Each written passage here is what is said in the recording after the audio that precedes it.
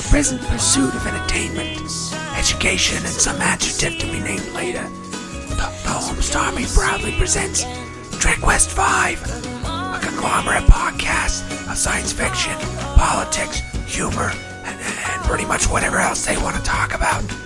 Your hosts for Trek West 5 are Joey and Peter.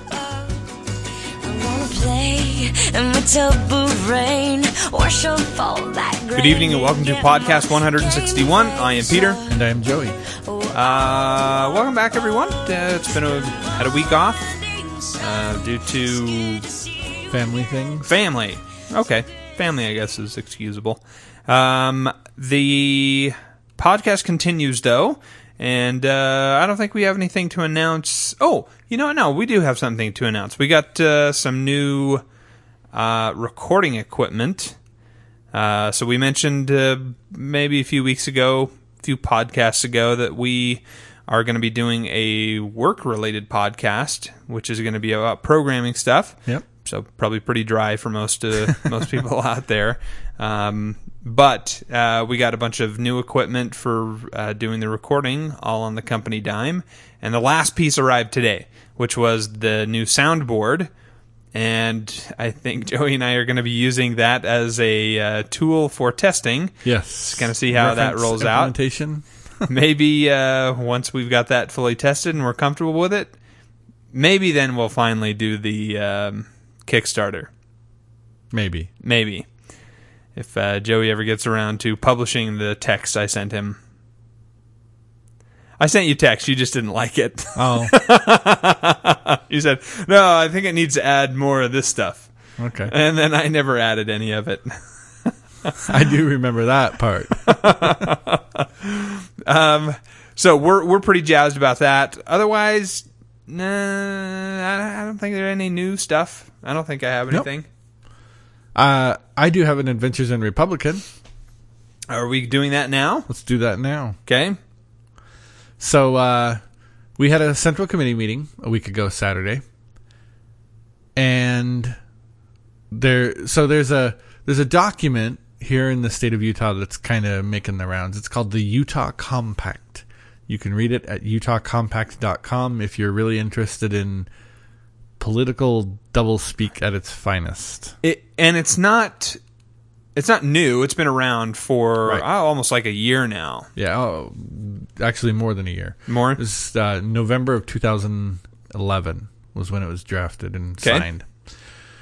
And it directly is attempting to deal with, or at least it claims to attempt to deal with, immigration. So immigration is a real hot-button issue in the United States of America right now, mostly around illegal immigrants and how we deal with the very large quantity of illegal immigrants that we all highly suspect are here in this country. What shall we do with them? So the Utah Compact, it's a document that was put together by the Salt Lake Chamber of Commerce, and there's a lot of people in both inside and outside the state of Utah that are looking to that document and using it to help frame the discussion. They want this to be the way we approach the topic of immigration, specifically illegal immigration. Over the past 6 months or so, there's been a movement to incorporate the Utah Compact as an entire document within the Utah County Republican Party's party platform. So the platform is a document that it kind of gives all the planks, they call them. It's basically all of the issues that Republicans use to differentiate themselves from Democrats and what our feelings are on those issues. So one of the planks in the existing platform is a plank on immigration. There was a movement to replace the replace the existing language with the Utah Compact part and parcel.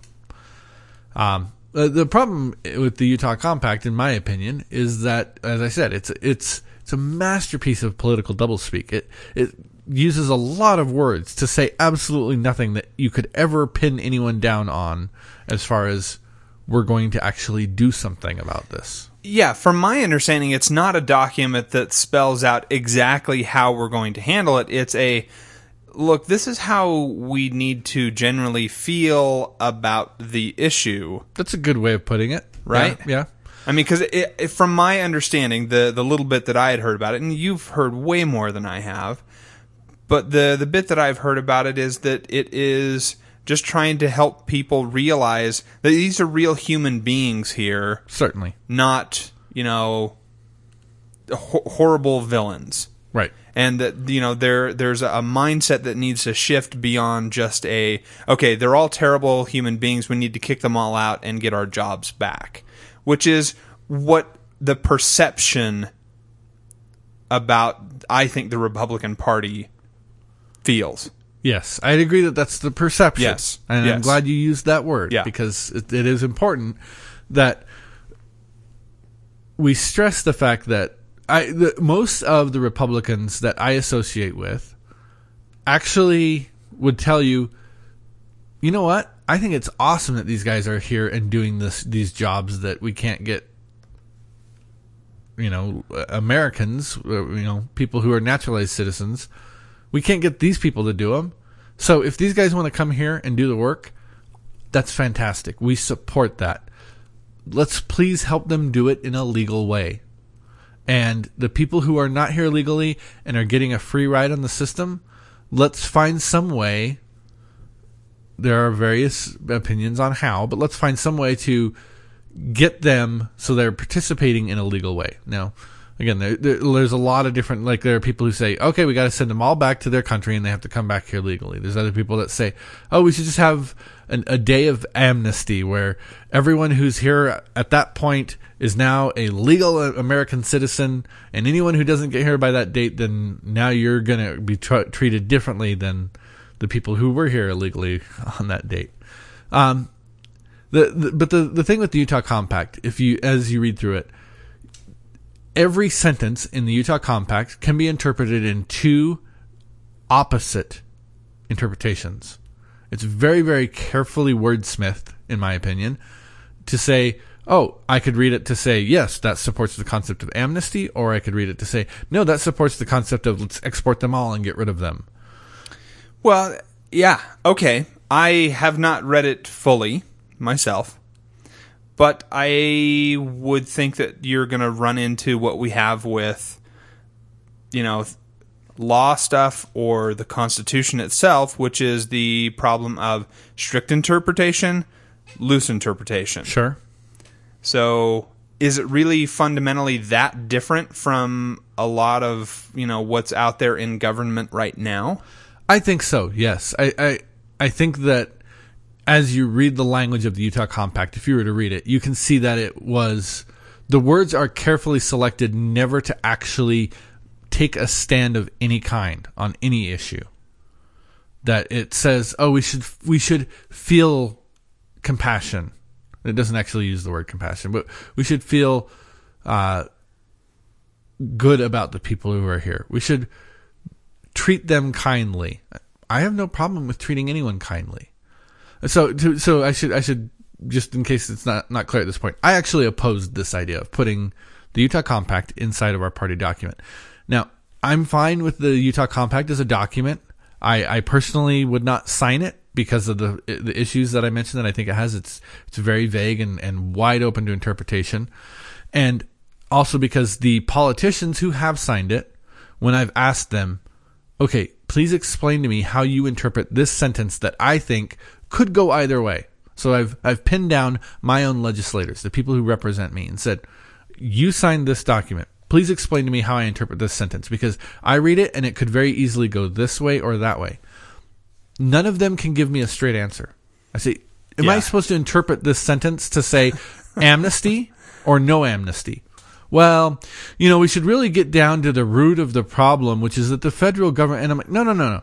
Amnesty or no amnesty? And they won't give me an answer on that, which admittedly, they're politicians. Welcome to politics. Yes, yeah. There's no surprise there. We wanted instead, so there was a faction of us in the Utah County Republican Party who instead wanted a document that was pretty clear. Said, you know what, people who are here illegally, the federal government has to do something about that because the state can't. We cannot legally, like we have a law in the books right now, HB 116, which is illegal. It is contrary to the supremacy clause of the Constitution. We don't support that idea. We don't, the people who were, so the two platform proposals we had, there were P105, which was, let's use the Utah Compact, and P106, which was, let's strengthen up our current language, make it more clear where we stand, but remove anything that sounds like hatred or vitriol. Because there was some of that in the previous version of the document, in my opinion. And so we had these two competing proposals, and I spent, I think, between Thursday night and Saturday morning of last week, I probably spent about 40 hours writing political speeches for people. I guess it would have been Wednesday night when I first started. To try and help make the point against P105 and for P106. And again, we were trying to get to a document that says, yes, we have compassion. We understand these people are here. They're not bad people. Some of them may have innocently broken the law. Some of them may have knowingly broken the law, but they're here and there's reasons for that. We need to work with the federal government to get a solution in place. For example, a migrant worker visa of some sort that is actually viable. And for the people who are here illegally, let's get some kind of plan in place that they can work towards citizenship, but not just say, oh, we forgive everything you've ever done. It's all fantastic. Welcome to America. One of the topics that we made sure to include in P106 was, we talked about how the idea of amnesty actually potentially causes a great deal of harm to people from countries that can't walk to America that are trying to immigrate. Mm-hmm. And the best example, kind of the poster child, if you will, for that we use is one of the Utah state representatives here actually is married to a woman he met in Russia, and they got married, and then she immigrated and she became a naturalized citizen. And she talks about the process of trying to get her family over here to join her, and how because of the stupidity of the current immigration laws, which I think they're horrible. We need to fix that. She had trouble getting her family here, trying to do it all legally. And the argument that they make then is, look, if they'd all just flown to Mexico and walked across the border, they'd be here by now. Well, couldn't they just fly to America and not report? Yeah, just stay. Yes, sure. Anyway, so these two proposals came up, and it was very, very interesting to hear the people who were in favor of the Utah Compact. The only thing they wanted to talk about is how if we don't adopt the Utah Compact, then we are bad people because we are so hate-filled. Why can't we just love people? Why can't we stop hating people? And the argument that the people that were in favor of P106, such as myself, were trying to make was, you know what? I can stop the hate without saying the Utah Compact. That is not the only possible document in the world for expressing we have an issue. Here are some possible resolutions, or here's some steps we need to take towards a resolution. Because again, the Utah Compact is not trying to suggest any kind of solution. As you said, it's just trying to express how we should feel. The Utah County Republican Party platform is a document of solutions, or steps towards solutions, not a document expressing feelings. We won the vote for P106, the compromise language, by 2 votes. So we needed a 2/3 majority. The Utah Compact language failed to even get a simple majority. It got about 34% of the The system votes. works. Yes, it was fantastic. And it was, I actually, we went in Saturday morning and we tried to make an agenda change through parliamentary procedure, and the agenda change failed. And the reason we wanted to make an agenda change is because some of the people who supported the Utah Compact were out telling people, hey, you know what? You can vote yes on both. Just vote yes on both. And then that way, whichever one's actually the best wins. Well, according to Robert's rules, you actually cannot vote yes on both. In fact, if one of them passes, the other one cannot be voted on. It's improper to bring up the same issue through two different motions at the same meeting. And so we convinced the chair that this was improper to, and we're like, okay, well, whichever one comes up first, if it passes, then the other one we don't even get to discuss. And he said, okay, we're going to do that, but we're going to discuss the Utah Compact one first. And we said, no, we want to discuss ours first. Sure. Obviously, right? And so there was a vote put to the body. Can we change the agenda to put P106 in front of P105? And it failed miserably. I mean, I think we got like 18 votes or something like that. And I thought, oh no, we've lost this.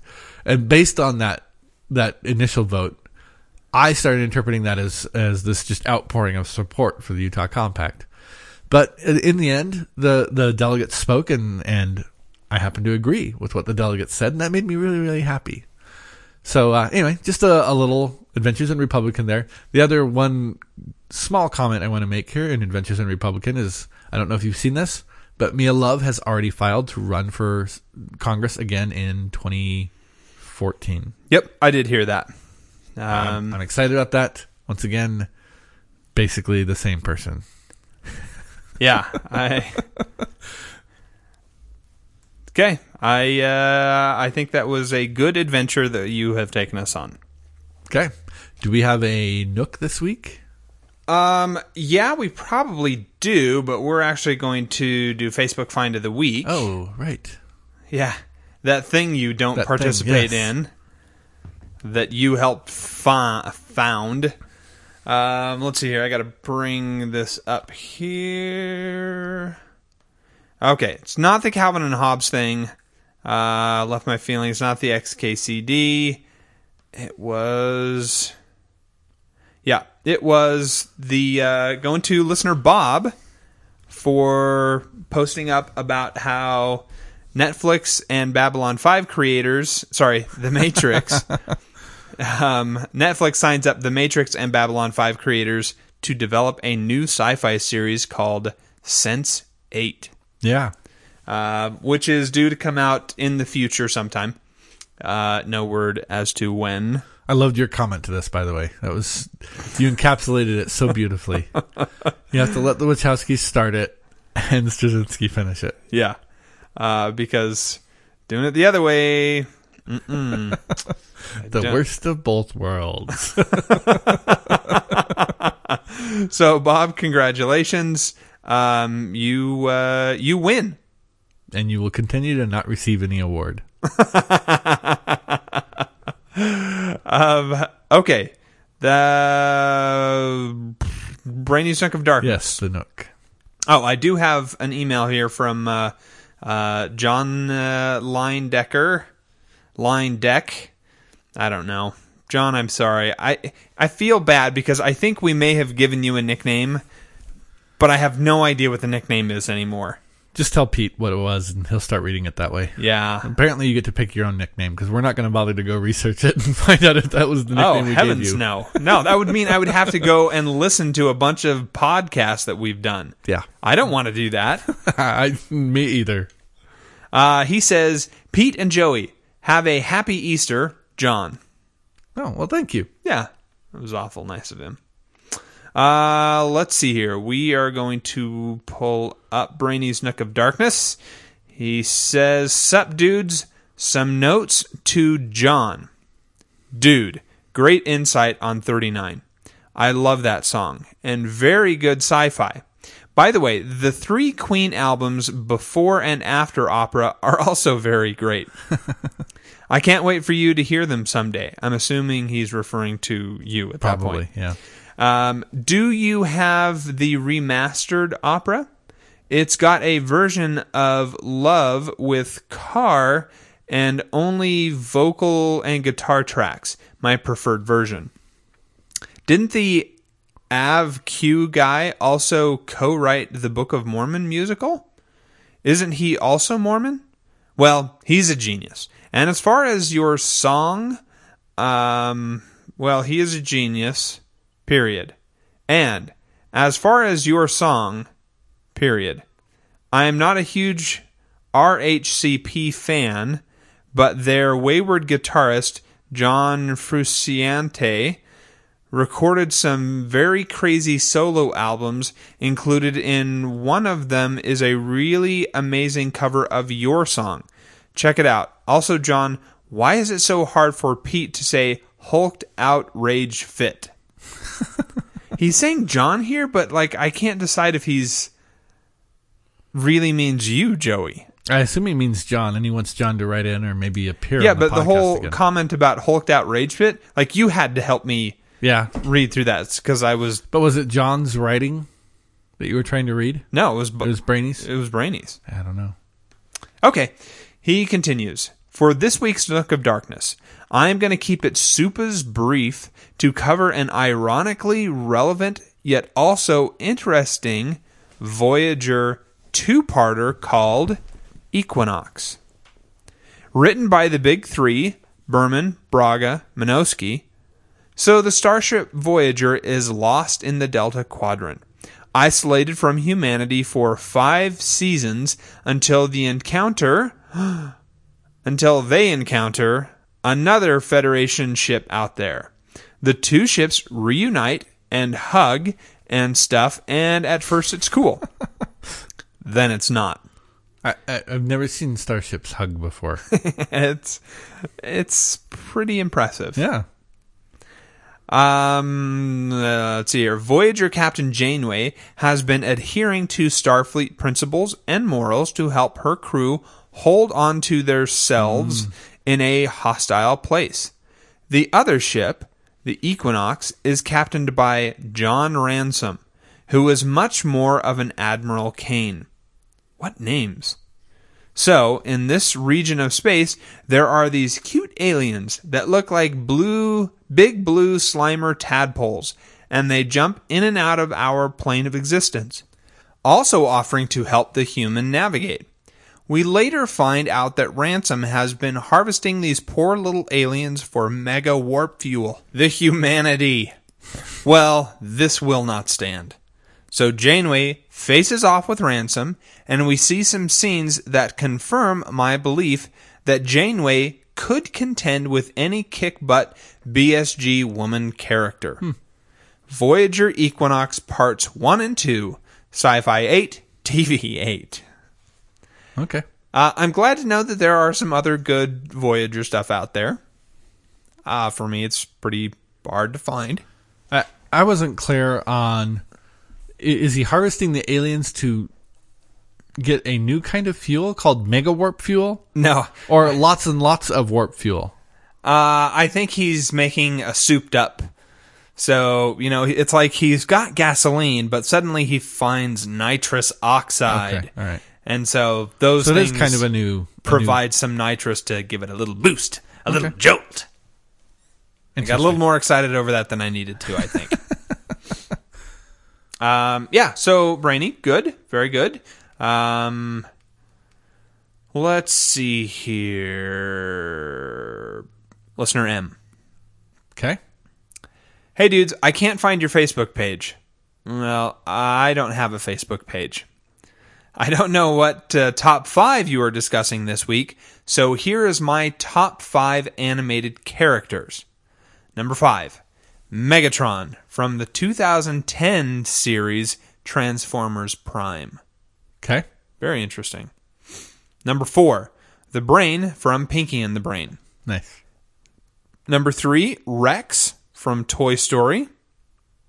He's the dinosaur. Okay. Yeah.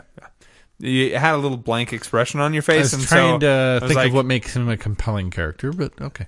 Well, It's not my list. It's not my top list. 5 compelling animated characters. I wouldn't consider Rex a standout character. Not my list. Go on. A lot of hating going on with poor Rex right now. Maybe Mark can send in an email as to why he feels. He doesn't have to defend his decision. It's fine. Well, I'm just saying you're throwing out some strong hatred here. Let the love flow for Rex. If we get all of our listeners to share their stories of warmth about the character their first of Rex experience. Number 2, Bender. Okay. Number 1, Homer Simpson. All right. A note from last podcast. I really enjoyed your discussion about the press/media. Joey had a good question about why or when did the media become the enemy to the population? The easy answer would obviously be when they sold out to the Illuminati/New World Order and became the method to mind control and brainwash the general population. Seriously, I do think that it is interesting that during World War II, the press and the media, and even Hollywood, were very patriotic. Something probably happened during the Eisenhower administration. More corrupt individuals started to make lots of money and got into positions of power. Then the corruption fed into more corruption and snowballed into what we have today. Newspapers are losing money and are also losing credibility. I don't know that I necessarily agree exactly with this. Okay. I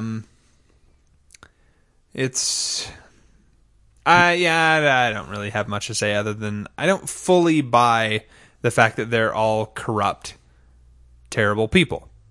The news media in general. It's unfortunate that, as I think I stated, that they don't agree with what I'm saying. But that doesn't necessarily make them corrupt, unpatriotic even. Okay. So, anyway. Joey? Culture Corner? Your Culture Corner, please. So, there is no big idea in this week's Culture Corner. This is simply entertainment. But it was fantastic. I enjoyed this so much. This better not be the rocket thing, or otherwise I'm going to punch you in the face. What? Well, the rocket craze that is going through our office at the moment. No, it is not the Kerbal Space Program. No. I did not enjoy the Kerbal Space Program, mostly because after hundreds of hours with that program, I never managed to obtain orbit. And then people in our office are doing it after days. Yes. That's pretty funny. Yeah. No, this is a movie called That Funny Feelings, starring Bobby Darin and Sandra Dee. So it's an older movie. Oh, sorry. I thought you said Bobby McFerrin. No. Nope. He did movies? Also a musician, Bobby Darin. Well, good, but, it's a shame that Bobby McFerrin couldn't have been in more movies that we like. I agree. I like Bobby McFerrin and would have watched a Bobby McFerrin movie. Contact, starring Jodie Foster and Bobby McFerrin. As the father. Would have turned that whole thing around, wouldn't it? Sure, yeah. Would have been a lot more fun and light. Maybe Gary Busey's son wouldn't have blown up the big loop-de-loop thing that they were making. Oh, well, sorry. I didn't mean to tangent us onto a Bobby McFerrin podcast. Okay, so this is just a lighthearted romantic comedy from, I don't know, what is that, the 50s or 60s? I don't even know when I've never heard of it. Bobby McFerrin and Sandra Dee were running around, but you've never heard of Bobby McFerrin? Or Bobby McFerrin. Now you got me doing it. Bobby Darin and Sandra Dee? No. Oh, okay. I've never even heard of the movie you mentioned. Well, the movie, I don't know if it's one of their more popular movies or not. I'm not actually the biggest Sandra Dee fan in the world. She's the quintessential blonde ditz. Wait a second. Is this what Sandra Day O'Connor did before she got into the Supreme Court? No. Did she do Sandra it? Dee. That's like her stage name. Her actor's name. She had to put in her dues in the early Hollywood, and then because of all of that, she managed to make her way to the Supreme Court. No, that is not how it went. 1965 is when this movie was made. All right, well, I am totally lost. You should just take this all. So there's the plot is that Bobby Darin is kind of a high-powered executive for a small publishing house, I think is what it was. And Sandra Dee's character is a for-hire maid who cleans up his house. And the two never meet. I mean, he's given the maid service a key, and she comes in, she lets herself in, she cleans up his house, locks the doors, she leaves. And the two meet outside of his apartment. They quite literally run into one another.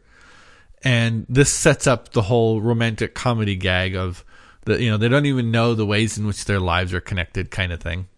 I don't want to say too much more about the movie because you don't want to spoil the big idea. I don't want to spoil the hilarity. It is probably one of the funniest movies I have ever seen. I laughed at every single gag they threw out there. I thought it was incredibly funny, and even my wife was laughing. She and I don't normally laugh at the same kinds of things. I've noticed. She doesn't think I'm funny is what that translates to. But we both laughed at this. We both really had a good time watching it, and it's just a nice, warm, romantic comedy. I give it a thumb up. I really, really enjoyed this movie. That Funny Feeling, starring Bobby Darin, not Bobby McFerrin, and Sandra Dee, not Sandra Day O'Connor. Okay, now I want a movie starring Sandra Day O'Connor and Bobby McFerrin. And I want it to be some like gritty urban sort of thing. She could be hooked on drugs and Bobby McFerrin's her dealer. We are writing this. You and I are writing this. Oh, that would be brilliant. Oh, so good. Okay, Pete. Our top 5 this week is the top 5 works of art.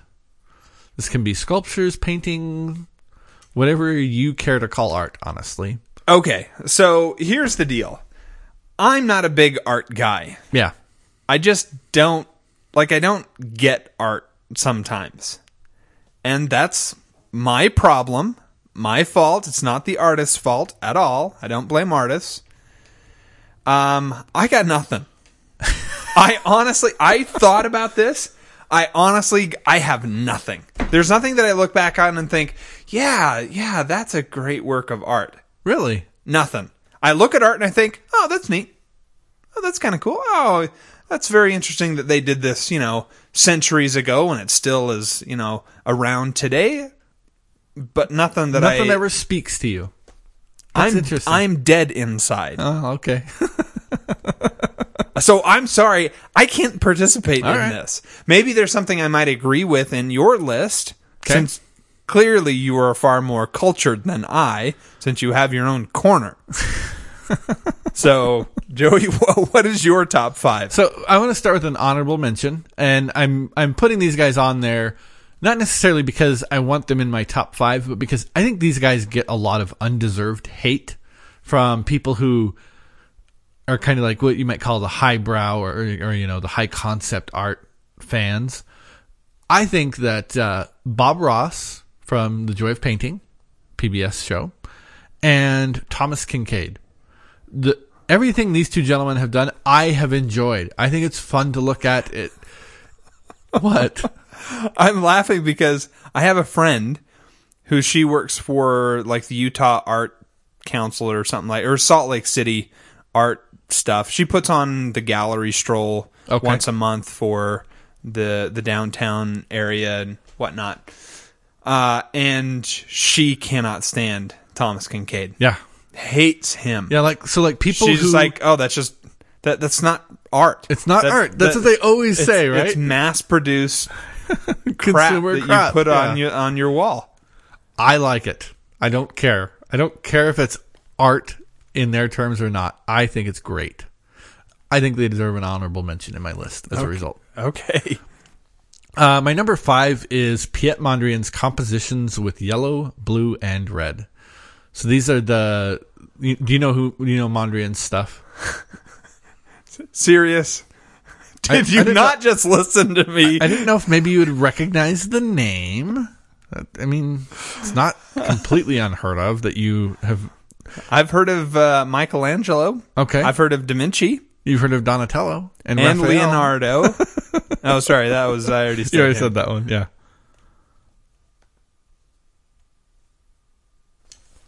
Okay, Pete, I am turning my laptop here so that you can see some of Piet Mondrian's compositions in red, yellow, and blue. I think the best way to sum this up would probably be for me to say, I like them. I think they're fascinating. I can look at them for a very long time, and I see different things when I look at him. Looking at the way he used the space and stuff like that, I enjoy it. My number 4 is, again, another one I think it gets a little bit of hate that it doesn't deserve, but it is considered classical art, I believe. It's Christina's World by Andrew Wyeth. And I'm sure you've seen this one. This is a girl sitting in a wheat field looking at a house off in the distance, and it's a pretty standard piece of art that they show you at some point in high school to say, this is art. Admire it. 2 out of 5. No idea what you're talking about. A Sunday Afternoon on the Island of Le Grand Jatte by Georges Seurat. Now, I know you know what this one is because You've you had to mentioned listen. You had to sit there and listen to me talk about it for like an hour one time as I podcasted on it. Yeah, that, like, the name sounds familiar. Couldn't place what the picture looks like. You've seen Ferris Bueller's Day Off? Grudgingly. Oh, okay. I won't try to use that as a point of reference then. Does he paint that in Ferris Bueller's Day Off? They go to the museum and they stand there and look at it in one scene. Oh, but yeah, no idea. If you don't enjoy the movie, you probably won't remember that scene. My number 2 is Prom Night by Norman Rockwell. So this is my favorite Rockwell painting of all time. It's the one where there's a couple and they're sitting at like an old-fashioned soda counter, and the guy who's the soda jerk is leaning over, smelling the rose that is the corsage that the young man has given to the woman as they're getting ready to go to prom. It just speaks to me of a time in American history that I wish I had been there to participate in. The world was a little bit simpler, a little bit slower moving. We all kind of got along better, it seems like now. Again, I wasn't there, but the perception that we have now is that, yeah, everyone is just kind of happier to be American and to be alive and stuff like that in the late 40s, early 50s kind of period. Well, that's what Rockwell is selling, yes, for sure. Yeah. My number 1 favorite paintings, I could stare at these things for hours and hours. I love this series, is Water Lilies by Claude Monet. And I read a biography as I would look at these and I'd be like, I don't understand why I'm so drawn to these paintings. And so I started reading a little bit about Monet's life and what he was going for in these paintings. I think he communicated what he was trying to communicate, and that's why I love him, is because I understand the thing he's trying to communicate, which is he's trying to capture light. He wanted to be able to paint what light looks like. And so he used the framing reference of, okay, I'm going to paint the light as it's coming across the water and shining on the water, and the shadows cast by the lilies. But I totally understand this concept that he spoke of back then of, I want to capture the way light and how it makes me feel. It speaks to me. I love it. I really enjoy the Water Lilies series by Claude Monet. I'm sorry, you were on number 3 there. Number 3. All right, number 2.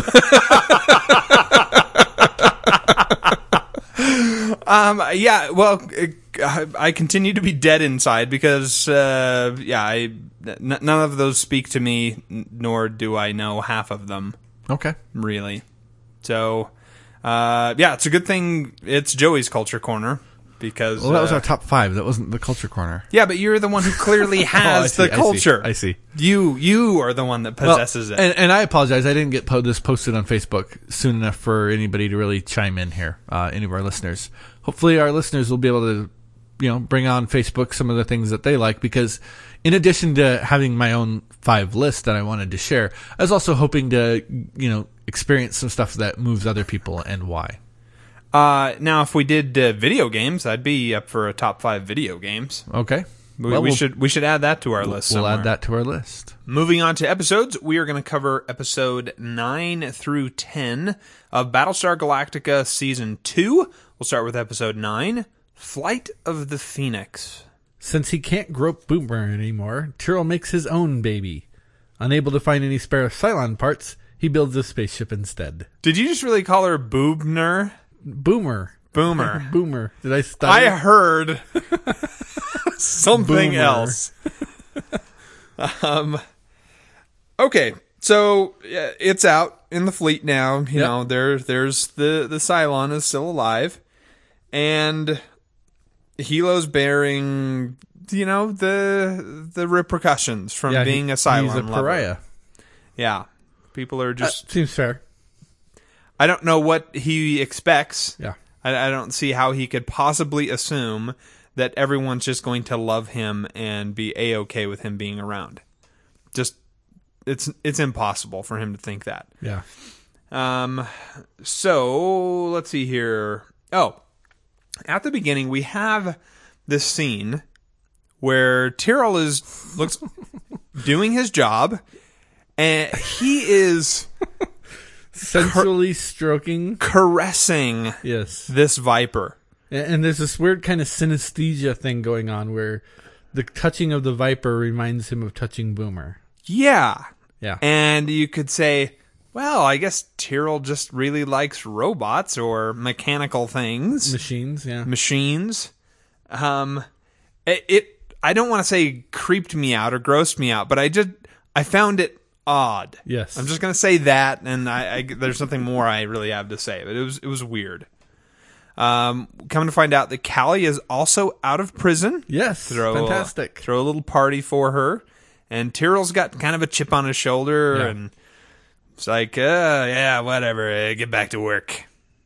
I can understand why he may not be exactly thrilled to see Callie out of prison. Yeah, he's in a rough spot emotionally, Yeah. which prompts the fight that he and Helo get into a little bit later. Let's see here. Starbuck gets in a fight because she stands up for Helo. Well, because she's Starbuck, honestly. Yeah. Yeah, no argument there. So Helo and Tyrell have their little fight, and it's sort of like a schoolyard fight where they get their aggression out and then they're friends afterwards. Except for Tyrell almost bashes him in the head with that giant wrench. Almost. All right. I can't tell you the number of times I was out on the schoolyard and I had, this blunt object over somebody's head and I was, moments away from bashing them in, and they were like, yeah, you're right. And Did you happen to attend Lord of the Flies in elementary? No, I made all of that up. I got in one fight. It was in the first grade. And then we went to the principal's office. And by fight, I mean I rolled around on the ground with some other first grader. And I think I tried pulling his hair. Okay. Neither of us were hurt in the exchange. And I remember in tears, like, crying in the principal's office. And the guy I was with, who I had been in a fight with, his name was Wyatt. We became good friends. Okay. Later on. Not a tear. Yeah, he was hardened, and life had changed him already. That he was, Was he smoking a cigarette? Yes. Yeah, it was, principal, you got a light here. I was in a fight every single year of school growing up, and except for my senior year. So every year I would make my victory more dramatic, hoping that would be the signal to everyone not to screw with me. And it was my junior year when I blinded a kid in the left eye. After that, no one ever picked on me again. There you go. Everyone pretty much liked me. Huh. I was incredibly well liked throughout my entire school. So what happened? I'm not sure where that question is directed. I'm a completely well-adjusted person. Okay, so then we cut to the command center, and we've got some computer problems. Dee is hurtled away from her screen. I couldn't tell if that was supposed to represent It was some, the like, old Star Trek an electrical arc. discharge threw Yeah. her out. Whatever. Roll your eyes, right? And it's pointed out, okay, look, there's a virus here. Yeah. And Isn't this where Gaeta gets a little uppity? Yes, this is the episode where that happens. So Tyrell starts coming at him and saying, well, just fix it! Because shouting, fix it! Yeah. Automatically, like, oh, of course, Not Tyrell, I but hadn't Ty. thought of the incredibly easy way of fixing this ridiculously complex problem. And he, things are falling apart all over the place, and he kind of snaps. Yeah. He's like, it's not exactly the easiest thing in the world to do. And calmly, quietly, Adama says, pull it together, man. And so, it just kind of goes back, and I don't understand why Ty says, geez, what's wrong with that guy? Like, that was the most baffling thing about it. Like, so he's not feeling any amount of stress at all? Like, no, It's just Ty. I was baffled by that comment.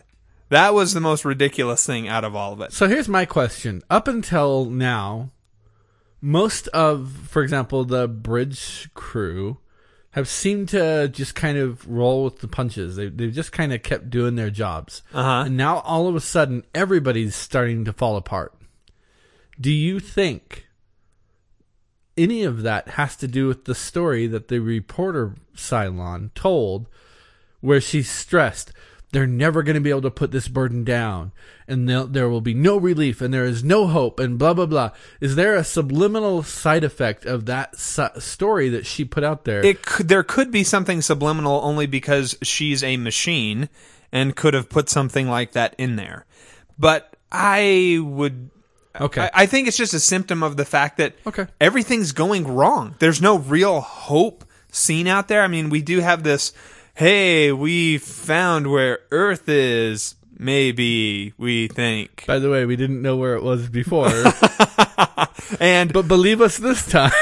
We don't know how to get there, but we're going to go to this other place that we think we can get some star charts from.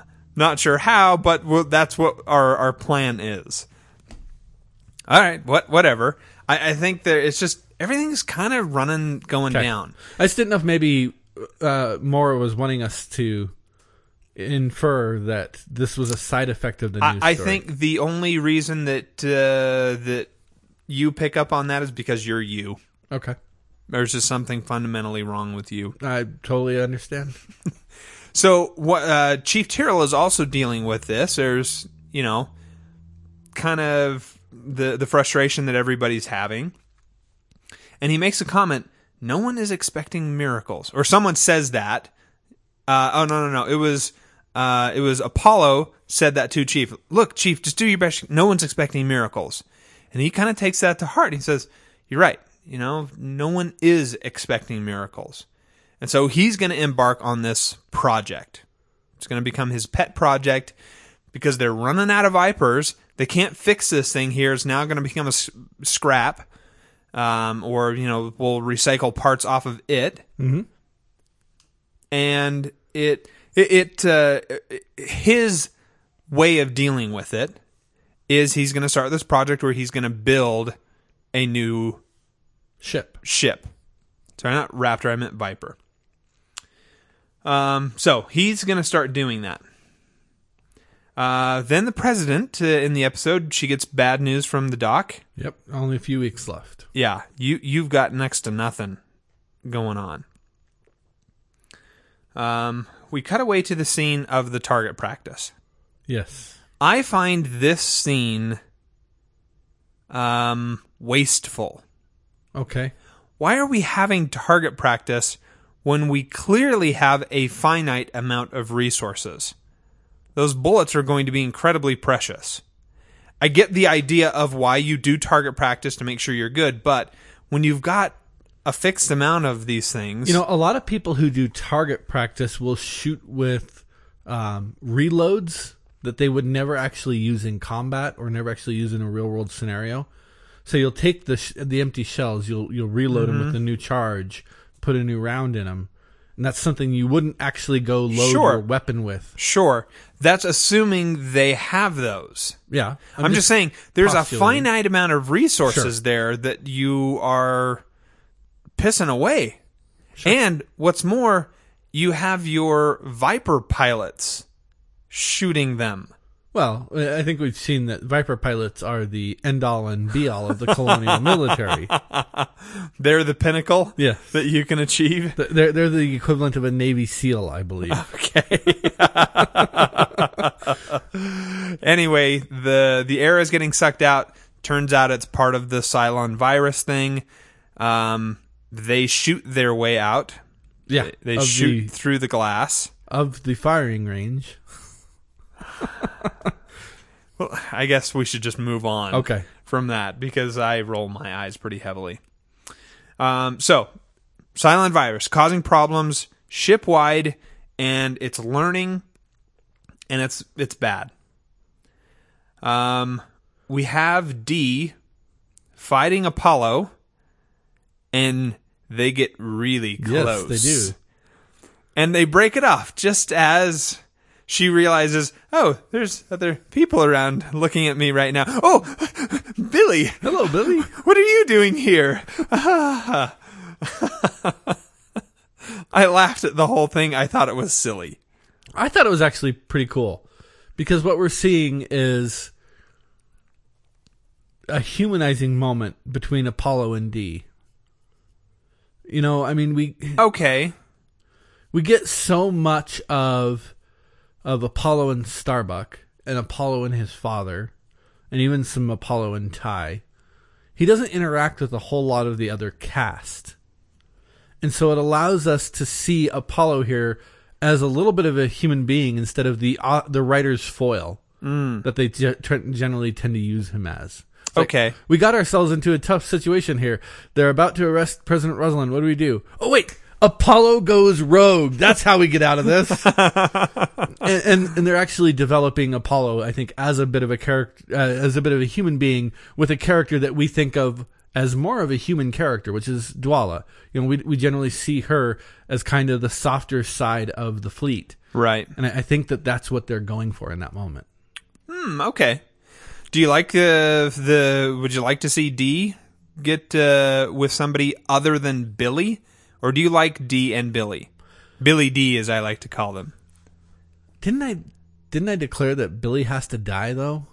I don't remember. It's been too long, and there's been he was on the list at one point. So many theories.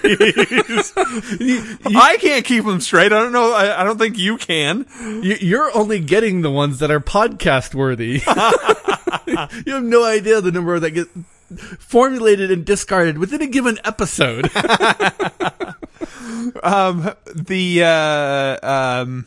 The whole D thing, at one point you thought she might be a Cylon, right? Yeah. Because she's romantically interested, yeah. Still Cylon? Yeah, still a Cylon. All right. Well, mostly because I think it would be the most devastating thing the writers could do to the audience at this point. And still keep the audience. I mean, like, they could totally say, oh yeah, Rosalind and Adama are both Cylons. But at that point, you've lost the whole audience. You could turn out, you could say, oh, D's a Cylon, and people aren't going to turn the show off. Okay. All right. So the Cylons are coming in hours. It's determined. And they have decided that they're going to do an erase and a cold start. This is the way that they're going to be able to get rid of this virus. This was actually the first words out of my mouth when Ty and Gaeta were going at it at the beginning. I'm like, look, just reboot the darn thing and go to your backup tapes. How hard is that? And then they actually get to it within the episode. It's like, oh, good. Clearly they actually had someone who knew something about computers there advising them. No. Look, this is how you fix it. You don't have to have the hacker go strip all the lines of code line by line through the code, blah, blah, blah. No, you turn the computer off, you put in the backup tape, you recover. So Sharon ends up helping. Yes. They decide to go to her. The Cylons show up. She plugs into the system, almost Matrix style, which has got to be way cool. A few things here you breezed past that I want to cover. The first one is President Rosalind's quote, talking about the different boomers. Can they really be that different from one another? Mm-hmm. I contend they cannot, and therefore boomers should not be trusted. Okay. Boy, you were wrong about this then. No, I think Adama hit the right point, which is I found a common ground with her. We both want to stay alive. Right. That's to assume that him putting his gun to her head moved her to act in the way that he wanted. No. Yeah? No. I think there's actually a moment before that, off camera, where he... where we don't have any evidence of yes, it. That's right. When he Go goes on, this to should her, be interesting. When he goes to her and talks to her about this, it doesn't happen on camera. I think that is the point at which he presented the common ground of, hey, look, if this Cylon fleet gets here and they blow up Galactica, you and your baby are going to die too. I love the way you logically go through this. Yep, the only way this can work is if I have something that I didn't see within the episode happen that fits my theory.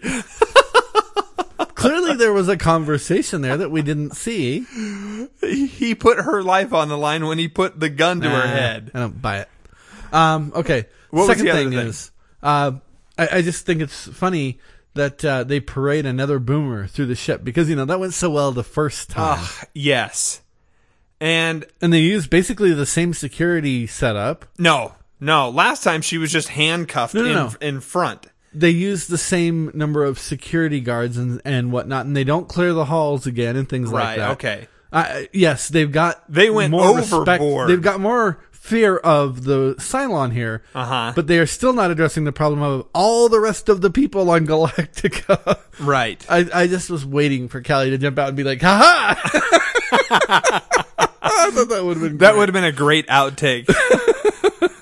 and then just the they did not, in my opinion, sufficiently explain how cutting her hand open allowed Boomer to communicate with a fiber optic link. It's because you don't understand the software behind the Cylons. Okay, I don't care about the software. It's the hardware that I have a problem with. What part of her body is emitting light in order for her... Which internal organ is that in a Cylon? Don't you remember when the Cylons glowed red? Okay. So there could be something else in there that would have a light-emitting She diode. had to get that a lot further up to get to her spinal cord. Maybe it's just at the joints. Oh, okay. Otherwise, it would be a long and uncomfortable scene as she's feeding the line into her arm. Like, okay, can you pitch that around? That's great. That would be disturbing to watch. I do think we have a new nickname for Boomer. Handhole. So face hole and handhole. I believe this heals up a lot faster than face hole does. Okay. All right, so she plugs in, and we see the screen that says hard drive reformatting. I don't know about you. I laughed when I saw it. I laughed too, and my wife said, "Why is that funny?" I'm like, I don't know how to explain. How is that not funny? We're watching a hard drive reformat. Boy, that's compelling television right there. I mean, it tells the story perfectly well. Yes, it does. You don't have to have Gata say, "Yes, Commander Adama, 75%. the hard drive, it's reformatting right now." Okay, so we see a massively scary wall of Cylons. I don't remember this scene. Oh, okay. And when I saw this, I was like, holy crap. Yeah. These guys, the computer artist who did this did a great job because scared the heck out of me. I mean, because this is massive wall and it's latticed like a chain link fence sort of thing, and it's tall. Yeah. You see the alert fighters going out there, and it's Hundreds high and hundreds maybe wide. 10 fighters and huge amounts Yeah. of Cylon raiders. It was very effective at portraying the So emotion. Boomer crashes the systems of all the Cylons out there, and it's at this point that I actually am a little bit sickened by the behavior of the Viper pilots. The joy that they take in cleaning up Woohoo! helpless yeah! Right. I actually was really bothered by that. Oh, Joey's a Cylon lover. I just expected them to be a little bit abashed about what they were doing. You know what? We don't take joy in this, but it is a duty. We're going to do it. We're going to kill them all. But we don't have to celebrate and say, hey, look at that. I got 7 of them with 1 blow kind of thing. I actually was incredibly disappointed in all of the Viper pilots in the way they behaved in that scene. That's okay. That's kind of interesting. So let's take it from the perspective of the Viper pilots and maybe a little bit of humanity. The enemy that they're facing is not another member of the 12 colonies. Okay. They're not humans. Machines that were Yep, I agree. the agent created by man itself. I think it's totally reasonable to assume that the way that they've set these Viper pilots up, these are Top Gun type people who are not the most stable members of society. A little off kilter. I mean, the Starbuck is crazy. She Okay. is. And so are other people out there. Add to that the component of this is my enemy and this is not human.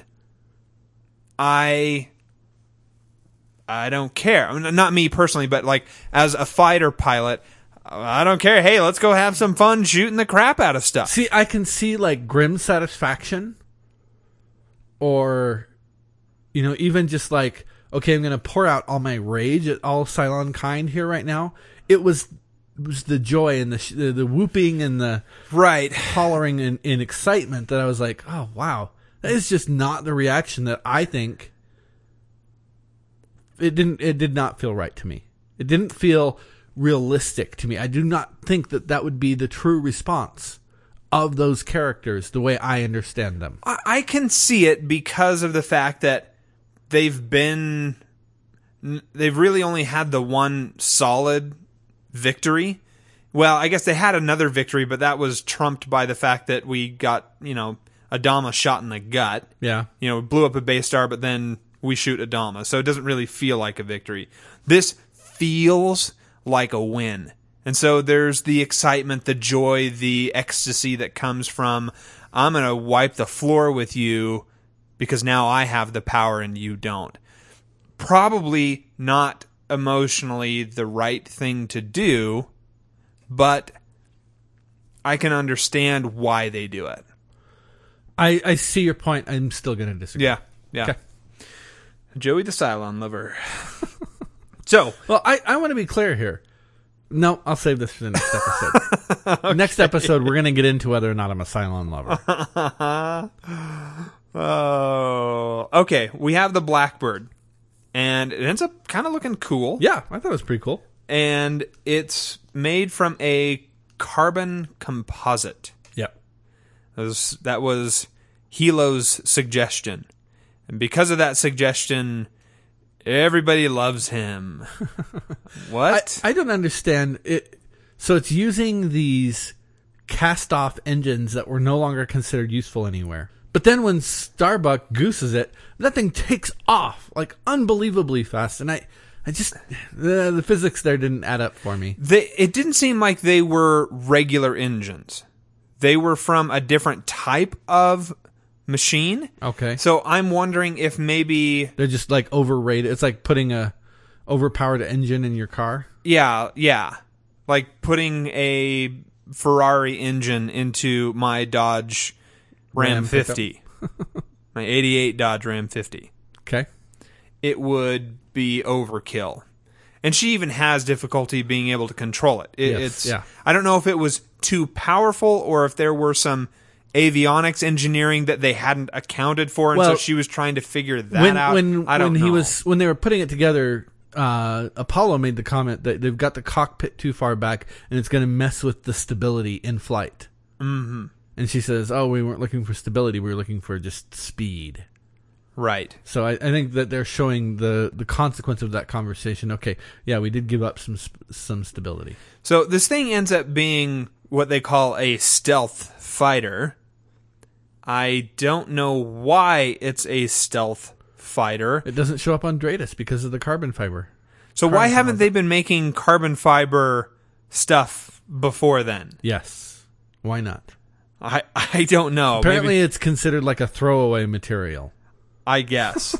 And where they get the carbon fiber from when they don't have any other metal for... Well, it's like that's what I'm saying. It's some kind of like trash material that's produced by some other process that...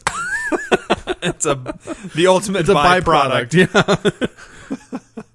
Yeah. Okay, so then they christen the ship Lara, named for the president, and I'm left wondering, why is this episode called Flight of the Phoenix?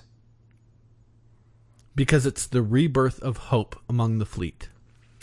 Okay, you heard it here. That's what it is. I mean, that's completely plausible. Okay. Completely plausible. When they named the thing Lara, I'm confused. You thought it was going to be called the Phoenix? The Phoenix! What the episode name? Yeah, it was my last note here, is that Hilo's idea combined with Tyril's idea actually gives new birth to hope among the fleet at large. This is the new Cylon child. Wait, which one of them is a Cylon? Both of them are. Oh. Did you just reveal something unintentionally and now you're trying to backpedal? No. Oh, okay. Two humans make a machine. Oh, okay. I see. All right. Do you have anything else? Nope. Okay. Listener comments. We'll start with Mark since his email is open here.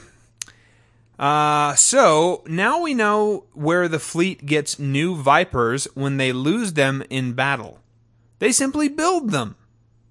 Although, where did the carbon fiber come from? Is there a carbon fiber ferry on board? I like that idea. We've barely seen the potential of this new ship, though. I have a sneaking suspicion that whenever Starbuck has a new ship, the gods help anyone who touches it. It was a nice touch to name it after President Roslin. TV7, Sci-Fi 8.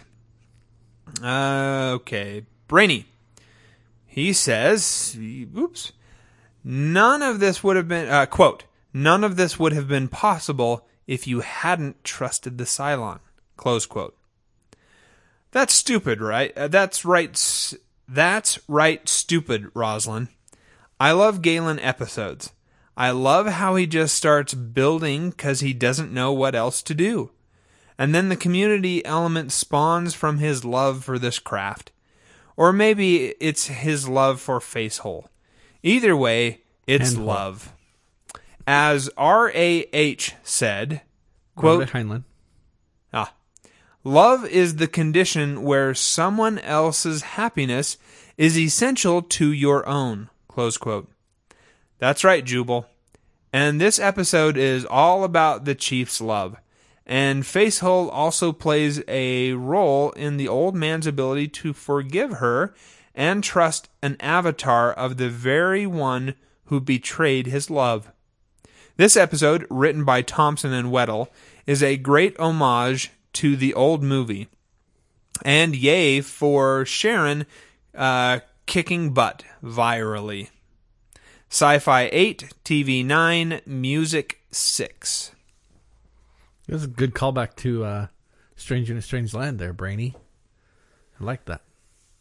All right, Pete, science fiction rating. I really enjoy this. I feel like I might be cutting it short by only giving it an 8 for science fiction. I feel like you're cutting it short as well. I gave it a 9. I think as much as I kind of rolled my eyes at it a little bit, the whole Cylon light communication thing, that was kind of a cool idea. Which I totally explained. Yeah. I didn't even have to go off camera to do it. Just the size of the Cylon fleet and the creation of a new ship. I think this is a 9. No disagreement. For television, I think I'm going to only give this a 7. Still really, really solid. There's suspense. I felt like a few things were goofy. I also gave it a 7. I initially had given it a 6, and then when I gave it some more thought, I realized Ty has a human moment in this episode. We don't get a whole lot of that. Ty actually goes and talks to to Tyrell and says, I forgot that I told this guy I'd do him some favor and help him offload these engines. Right. Ty coming around a little bit, because initially he has nothing but bad to say about this idea. Yeah. That moment of Ty saying, "Oh, you know what? I am a human being. Let me participate here." I actually, for me, it gave it a full point bump. Moving on to episode 10, Pegasus. Who would have thought that the only thing worse than another Cylon attack would be discovering more survivors of the colonial fleet? That's a great summary. Okay, I got to ask this up front because I love this episode. Do you like it? And is it like, for me, it's like, it's one of the top episodes. I wouldn't say that. It was okay. I didn't hate it. I liked the way it started. I didn't care for the turn it took at the end after the murder of the lieutenant. I enjoyed it. Even the events leading up to the murder of the lieutenant, I thought that was a little dark for my taste. Yes. Okay. It's disturbing. It really is. It is absolutely disturbing. Okay, so they find out that they're not alone. Yeah, Miranda Zero's still out there. We've got the Pegasus shows up led by Admiral Kane, who is played by Ensign Ro Laren. And Miranda Zero. From Star Trek The Next Generation. It is the emotion that you gotta feel has got to be one of first relief. Yeah. Absolutely relief of, finally, we're not the only ones out here who can protect us. We've got some backup.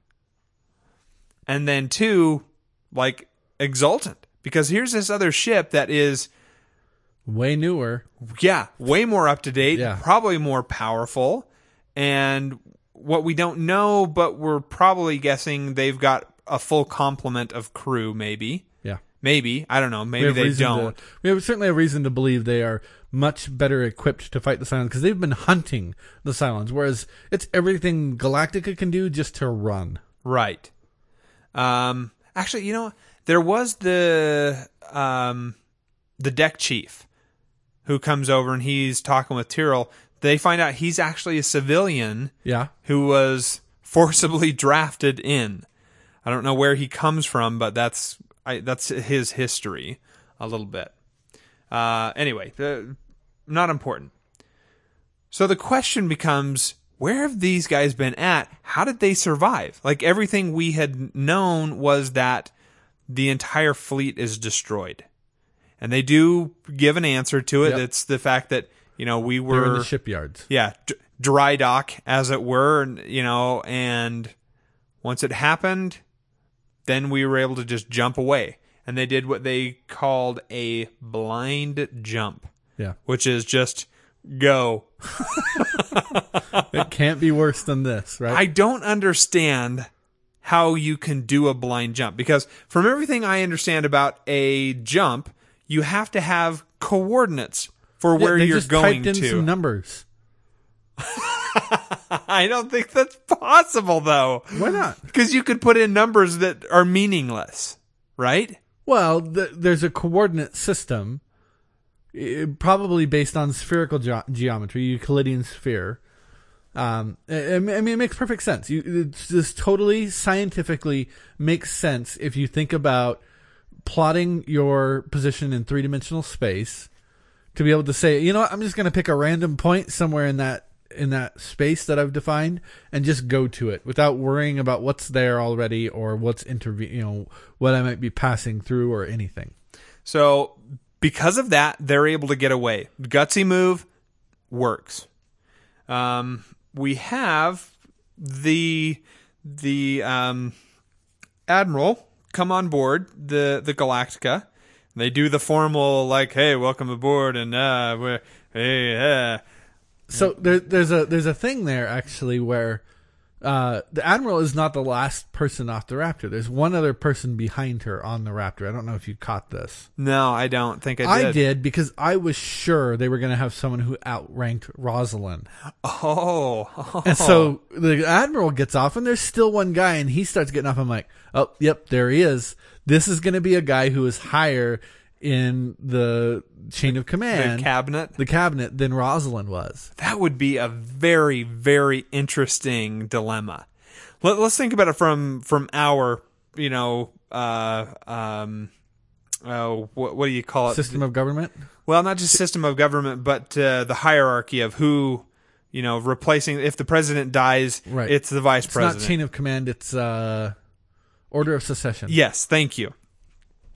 So, order of succession. Yes, thank you. Not secession. Yes. Okay. That's a different thing. First it's Georgia that secedes, then Virginia. So if we have this catastrophic thing where the president dies, most of the cabinet is dead, and one part of society moves on, that's the majority of it, and they elect, as in the case of President Rosalind, one of the cabinet. Okay, you know what?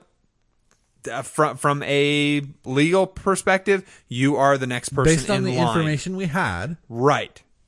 And then somebody shows up who is the Secretary of Defense instead of the Secretary of Agriculture. Or even the Vice President. We find out the Vice President, the original Vice President, is alive. Well, society has kind of already moved on. Yeah. And chosen a new leader. What happens? That's exactly where I thought this story was headed. And that would be way cool to see. I was a little disappointed that it didn't go in that direction. I mean, sure, we get enough of that between the Admiral and Commander Adama. Yeah. Well, yeah, that's true. We get plenty of it. But that's where I really thought they were going to go, is that they were going to have Adama and Rosalind grow closer because they were both dealing with this experience of having a superior come in and replace them where they thought they'd been doing a pretty good job and they had the support and they had built this coalition and all these things that they've done that are so great, and then have these other two people come in and just supplant both of them at the same time. Right. Okay. I'm quite comfortable with the story we get, but I think that is kind of a cool idea. What would you do? Okay. We have the XOs. So the crew kind of mixes with the new people who have come aboard from the Raptor, and the two XOs start hanging out together, and because it's Ty, they start drinking. Because I think that's actually what XOs do. Yeah. They bark at people and then drink. Yeah. I like the little thingy where when the XO made some disparaging comment about Galactica, and Ty's like, just for that, you skip this round. I thought that was good. Now, the XO from the Pegasus tells a story. Yes. Which he tries to play off as a joke. Ty is not buying it. No, not in the slightest. And it's basically the fact that Admiral Kane shot her last XO in the head when he refused an order. More to the point, shot him in the head with his own sidearm. Like, that's insult on top of injury. You know what I mean? It's bad enough you're going to execute the guy. You really have to execute him with his own weapon. There's no one else around with a sidearm that you could have used. The traumatic thing, I think, is she does it right in the middle of CIC. Yeah. In front of all of the people who is helping to run that ship for her. And then she goes to the next guy who becomes the XO. I am giving you this order. What are you going to do? Let's go. I'm with you, Admiral. I don't know that I would have had the moral fortitude to say, no, I disagree with your decision here. I'm not going to make that call. I think I may have begun a mutiny right then and there. Just kill her. Yeah, that is an option. Yeah. That could have happened. Clearly, this XO was not prepared to do so. I don't even remember what his name was. I don't know if they ever told us. Do they give us? Okay, I don't remember a name either. He's just the XO. Yeah. I wondered if that meant he's going to die here pretty quick. She's got to execute him because he won't attack Galactica. Rosalind doesn't like that Kane's in charge. She's uneasy about this. She likes the way things are right now. She's just managed to get into a state of stability, right? Everything is flowing well-ish. And so she doesn't want to rock the boat. This is going to rock the boat. Oh, yeah.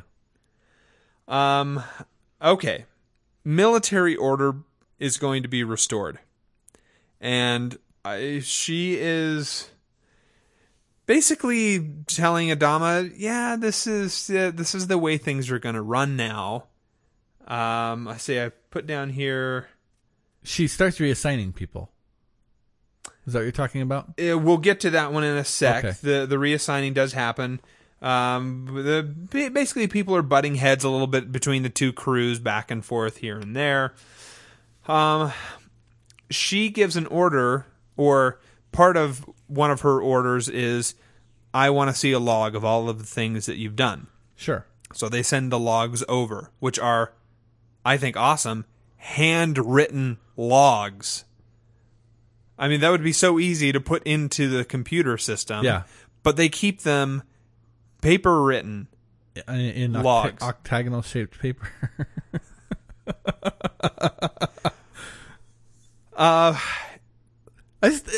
Here's what I thought as I looked at all these piles and piles and piles of octagonal notebooks, some of them several inches thick. Thought, who is the poor intern who had to sit around and cut the corners off of a bunch of books? Well, I'd like to believe that there's some printer out there who can do custom printing of books. Okay. You know, for such an occasion. I didn't think of it. I just thought they just went out and they went down to like a used bookstore, bought a bunch of hardback books, and there was some guy who had to sit there and feed these into one of those bulk paper cutters and chop off all the corners. And then, like, heaven forbid he get it wrong, right? And it's not octagonal and it becomes this weird rhombus shape. And he's like, dang it! No! Better start over. So he makes the comment, oh, we got to send all of our logs over there. And Ty says, I'd love to see her logs. Like, yeah, that would be kind of cool. But context is important. Yeah. You know, we wouldn't necessarily understand the way everything went down there because he's not defending this story that Ty says. He's not defending what the Admiral does, but, you know, let's not jump to any conclusions here. Let's not judge because there may be some context here that we don't have. For example, maybe the other XO was a Leoben. Sure. Or maybe he had been trying to sow, you know, seeds of sedition Discord, and mutiny. And you know what? As the Admiral, the person in charge of this, maybe legally she was within her right to do so. Right. We don't know. As you say, context is everything. And I loved the fact that he says that because he's looking right at the logs and he's making this gesture like, isn't it important here? Yeah. Because what's happened with the Galactica, like if you were to just read them as, look, here is the base fact of what happened and not have an understanding of the emotion, the feeling that is running through the entire fleet, it looks way different. Yeah. And that's going to get thrown in his face a little bit later, because of some things that happen. So, okay, context is important. The Pegasus has their own prisoner. Yes. And it turns out to be number 6. And it's clear that she's been beaten, she's been tortured, abused, and we come to find out later, raped. Yeah. So they broke her. Yeah. Here is the moment that I alluded to earlier. My proof that I am not a Cylon lover. I felt no pity whatsoever for that thing. Really? Really? I paused the show and I turned to my wife and I said, "Do you feel bad for her?" And my wife said, "Well, yeah, look at her. Look at the condition she's in." And this is before we even found out that she'd been raped like multiple times, right? Yeah. The implication is, please disturb the Cylon is the sign that was hung up, right? Or please disturb the prisoner, something like that. And I said, boy, I have so bought into this line that they are Cylons and that there's the things that they did on Caprica have completely dehumanized the actress, even for me. Like, if I were to see her in an interview on E! Or something, I don't think I could think of her as a human being. So, what if it was Boomer? Nothing. I feel nothing for these things. When the moment... That is so weird, especially right after you are concerned about the way that the pilots are acting about shooting because things they're that... humans. I don't want the humans to behave this way, but I don't feel bad for the machines. I feel bad for the humans that they have lost that essential part of their own humanity. I see what you are saying now. I felt, and more in there. What I was trying to say is, I'm disappointed in the writers because I don't think the way I know these characters, the way I believe these characters to be, I didn't feel that was a genuine reaction that those characters would have had in that moment. I think that Apollo treats this as a grim duty that has to be performed. I think that Starbuck has a little bit of anger and a little chip on her shoulder as she's doing it, but she's not whooping and hollering with joy. They have feelings about the robots.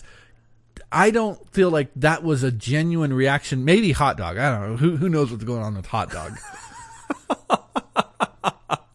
But the other characters, that's what I was trying to say, is it's not that I feel bad at all for the machines. I feel nothing for them. I feel like what they did to this Cylon number 6 is about the equivalent of if my computer crashed and died on me and it lost all my data and I gave it a good swift kick. I don't feel bad about that. Do you feel bad about you, the person that reacted in such a way, though? I think that I think it's wrong for those people. Like, I feel bad about the guys who are there on the ship saying, "Oh yeah, let's go down and rape us some Cylon," because that is a corruption of their essential humanity. But I myself don't have that humanity that I feel bad for them not having either. Does that make sense? Like, I know I should be better than this on some purely intellectual level, but I actually feel nothing. I cannot feel bad for these things. Okay, that's a weird line you walk, but I understand it at least. I guess you wouldn't. Let me ask you this: would you or would you not defend what we come to find out his name is Thorn and the people who essentially her torturers, what they did to her? No, I would not. I would not defend them, but not because what they were doing hurt the Cylon, but because it hurts them to have done it. Now, it is destructive to your sense of self to participate in that kind of activity. Right. I see those people in that situation. They're base animals. They Yes, aren't human yes, at right. that point. That's exactly what I'm trying to say. What is interesting is a while back we had Starbuck trying to torture information out of Leoben. Uh-huh. And you and I both said, really? That's all you're going to do there? I can think of way more ways to do this. Would you say that this was an effective way of, like, I don't know that I would have verbally ever explained going to the extremes that they did. Rape in my book is just sort of one of those things where it's sort of like, nah, I could never condone that as an act for... I wouldn't ever condone it, but if you asked me, like if I were put on the spot and I needed to come up with a way to just absolutely destroy someone mentally, emotionally, spiritually, yeah, rape is out there on the list, right? That is a very destructive act. But again, I come back to the fact that I still can't defend them for doing it because it also destroyed them. By participating in it, you are also harmed. You are no longer human yourself. Just so we're clear, my ideas for torturing don't involve that. It would be other forms of physical pain that I would inflict upon them. I'm not saying I think we should be using that as a form of torture or anything like that. I'm saying, yeah, if you asked me to come up with like one of the darkest things you could have done to that character, sure. That's up there. It's on the list. Yeah. I don't want to see it, and I don't want the characters that I'm supposed to be extolling as heroes, as heroic, as the hope of humanity. The thing that we're supposed to see ourselves as. Right. I don't want to associate myself with a character who would even participate in something like that. Right. Still, all that aside, don't feel bad. Didn't feel even a little bit of sorrow or regret or emotional angst of any kind for Six. Not even like my wife was crying at the end when Six is eating the food and sobbing. I turn and look at my wife and she's crying. I'm just like, nothing. I got nothing from this. Wow, you have no soul. It's just an empty. But at least I have cavern. culture. You filled your soul, your humanity, with culture. All right, so we move away from the scene. Just really briefly, I want to mention. So the idea that we can psychologically break a Cylon, I feel like that's going to be important. Okay. So they break Six. Yeah. Who is a female, which I think societally we would say are the more fragile because of the emotional feelings that they have. That's the way society sees them. Okay. I'm not coming up with something here and saying, oh, women are the worst things out there. I see what you're saying. But I know a lot of women who would really take umbrage at even that suggestion. But okay. Okay. I think what you're saying is the fact is that this is the way society portrays them today. What if instead of Six, it was a Leoben? Do you think that you can break a Leoben? Yes, I think you can. See, I don't think so. I think that there is something fundamental about the way that each one of these Cylons were formed, because they act differently. Okay. And I don't think that you can break a Leoben. Interesting. I kind of feel like Leobens are a little bit insane anyway. Like they're a little off. And that's why I don't think that you can break them. I can see your point where it's like, what's there to break? It's not whole in the first place. That's a really good way of putting it. Yeah. Yeah, I like that. Okay, so we go to Kane's quarters, and in there we see Adama, and it's basically where he's about to get the orders that, I didn't realize that was her quarters. Yes. Okay. What did you think it was? I don't know. I just figured it was some part of Galactica we hadn't seen before. No, that's Pegasus. Okay. And it's interesting what's all surrounded in her quarters. Implements of war and death. Contrast that with what you find books, in Adama's quarters. Two very different people. Yeah. Um, One might contend the books are why Adama hasn't ridden to admiralhood yet. well, I would probably Admiralty? think that it's when you get up that high, their politics begins to play a role in it, I'm sure. And when you look like the tough militant woman, I think you might rise a little bit more than the book learner. Yeah. That's the same thing I just said. You just said it with more fancy words. She tells him that the Galactica has been being followed by a Cylon fleet, which it kind of makes sense. You know, Right. They've got this virus in there. It's probably been sending out some tracking thing that allows them to follow along. It is, let's see here. She decides to tell him that she's going to integrate the crew. And he's like, well, I thought you were going to leave my crew alone. My command. My command. This is my thing here. She's like, yeah, the problem is you're too close to the crew. Yeah. And that's a problem. And I would contend that she's right Yes. from a military standpoint. Yeah. From a humanity standpoint, we're all trying to just survive. I would lean towards Adama. So, are you saying that the military... Are you saying that you don't feel the Uniform Code of Military Justice and the attendant behaviors and rules thereto should apply when society begins falling apart?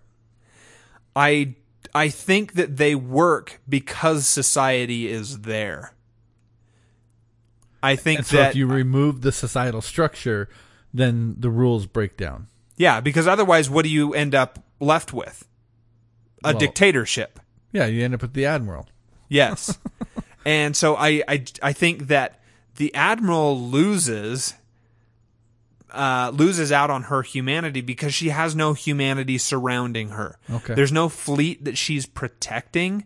There is just her crew. Okay. That's it. Just the mission and this every is day. what we do. We're military officers. We're going to act in a military command fashion, which Interesting. It makes total sense. What would be interesting, or what is an interesting question that we'll never get to have the answer for, I don't think. What if it was reversed? What if she was the one who had this brood of civilians that she had to take care of? What would she do in this case? Would they try and reform a government? You know, Adama didn't really like the idea. He kind of had to be drugged by the nose along the path. If Rosalind hadn't been there, then I think he maybe kind of assumes control of the fleet and says, yeah, look, I'm the one in charge here. This is the way we're going to run things. But I still don't think he ever becomes Admiral What's-Her-Face. Yeah, I would probably agree with you on that for sure. Okay. Yeah. Let's see here. By the way, I thought it was interesting that her idea of integrating the crew was, I'm going to take all of your good people and move them onto my ship. Well, she basically just took Apollo and Starbuck, right? Did she take anybody else? Because I don't remember seeing anybody else. I thought she said there was someone else that she was going to take. I can't remember now. I could be wrong. So Apollo, Starbuck transferred, and according to Starbuck, flying a Raptor is insulting. I totally get that. Okay, but she is... I find that disappointing. Just because you don't fly the really fast ship with guns doesn't mean you're less of a pilot. Those Raptor pilots still have to do an incredibly difficult job. Okay. And they don't have weapons to protect themselves. I agree with everything you're saying, But let's go back to your comment earlier about how these are kind of the Top Gun kind of people. Sure. It would be an insult to take a Top Gun guy and make him pilot a tugboat. Okay. Yes. I wouldn't necessarily go down that far. Yeah, I couldn't. Not being a huge aircraft buff. A 747. Well, let's turn it into a helicopter, a transport vehicle. A C5 Starlifter. Yeah. Sure. Still a transport thing, basically. I think that would be insulting to that pilot to say, you know what? Yeah, you may be one of the hottest pilots in the universe. We're going to have you pilot this thing over here. If I'm one of those pilots and I hear her saying that, I punch her right in the face. If you're a Raptor pilot? Yes. Yeah, I don't think a Raptor pilot heard her say that. I think you're right. I think that there is always kind of that stress between different branches or within a given branch of the military with the different units, different kinds of units. You know, oh yeah, because I remember hearing a story from one of my uncles. No, it was a great uncle. Sorry, it was one of my grandfathers. He sounds like a great guy. One of my grandfather's brothers. He was talking about when they got to. Shouldn't he be a granduncle? Yeah, I don't know how all that works. I'm trying to remember, it was some island in the Pacific during World War II that the Navy SEALs went on. They went out ahead maybe it wasn't the Navy SEALs, maybe it was the Army Rangers. I can't remember. It's one of those elite the Navy branches. SEALs existed back then. So maybe it was the Rangers. Anyway, it's one of those kind of the elite forces of the United States military as they're going out on this island and they're making this big deal. He's in this unit and they're making this big deal about how, we're going in, we're retaking this island. There's a sign there on the beach that says, "Welcome to such and such island, United States Marines Force Recon." Like to basically make the point, yeah, we were here way before you guys and we already did all the heavy lifting kind of thing. So I can see within the military there being that kind of constant kind of back and forth. Yeah, you guys think you're such hot stuff, but without us as the Raptors, without us coordinating and making sure that there's communications and there's good sensor pickup and jamming the signals of the bad guys, you guys would all be dead. I think it totally makes sense.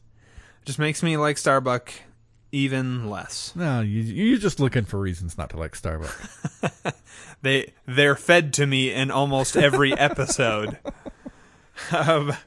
So we now have the beating of Boomer by Thorn. Yeah. Who and the rape turns out is a rapist. This is where we find out, okay, yep, definitely there was raping going on. Yep. to number 6. And the meticulous way in which he goes about doing this is disturbing. Absolutely disturbing to see this happen. Yeah. And I don't know, I guess it's been playing pretty heavily in the news lately, what with the people from, was it Ohio? I want to say Sandusky, but that's only because Jerry Sandusky? Yes. It's I from don't know some what you're alluding to. It's from you hadn't heard about this. I don't know. All you said so far is Ohio. There was a rape that happened. No, I haven't heard Two about this. Junior age or maybe seniors raped a 16-year-old girl. Got her drunk and had their way with her apparently in various situations and locations. She was, I don't remember if they actually gave her the date rape drug or whatever, but she was not conscious. And they contended, yeah, she gave consent when she wasn't conscious at all. There was nothing there for her to give consent. They have photographs of them, holding her, text messages where they're like, oh yeah, she's, she isn't awake. It's like we're moving a dead body here.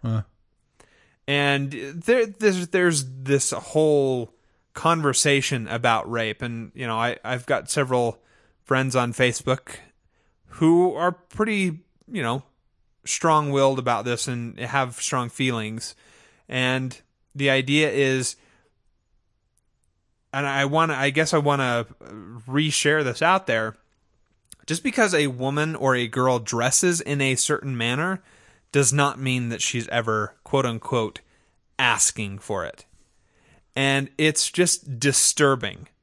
And watching this episode kind of re-stirred up all of those things again and made me want to, I guess say this. I hadn't planned on it, but it's never okay. Yeah. It's never, there's never a moment where you think, oh yeah, she's dressed pretty provocatively. She totally wants me to have sex with her.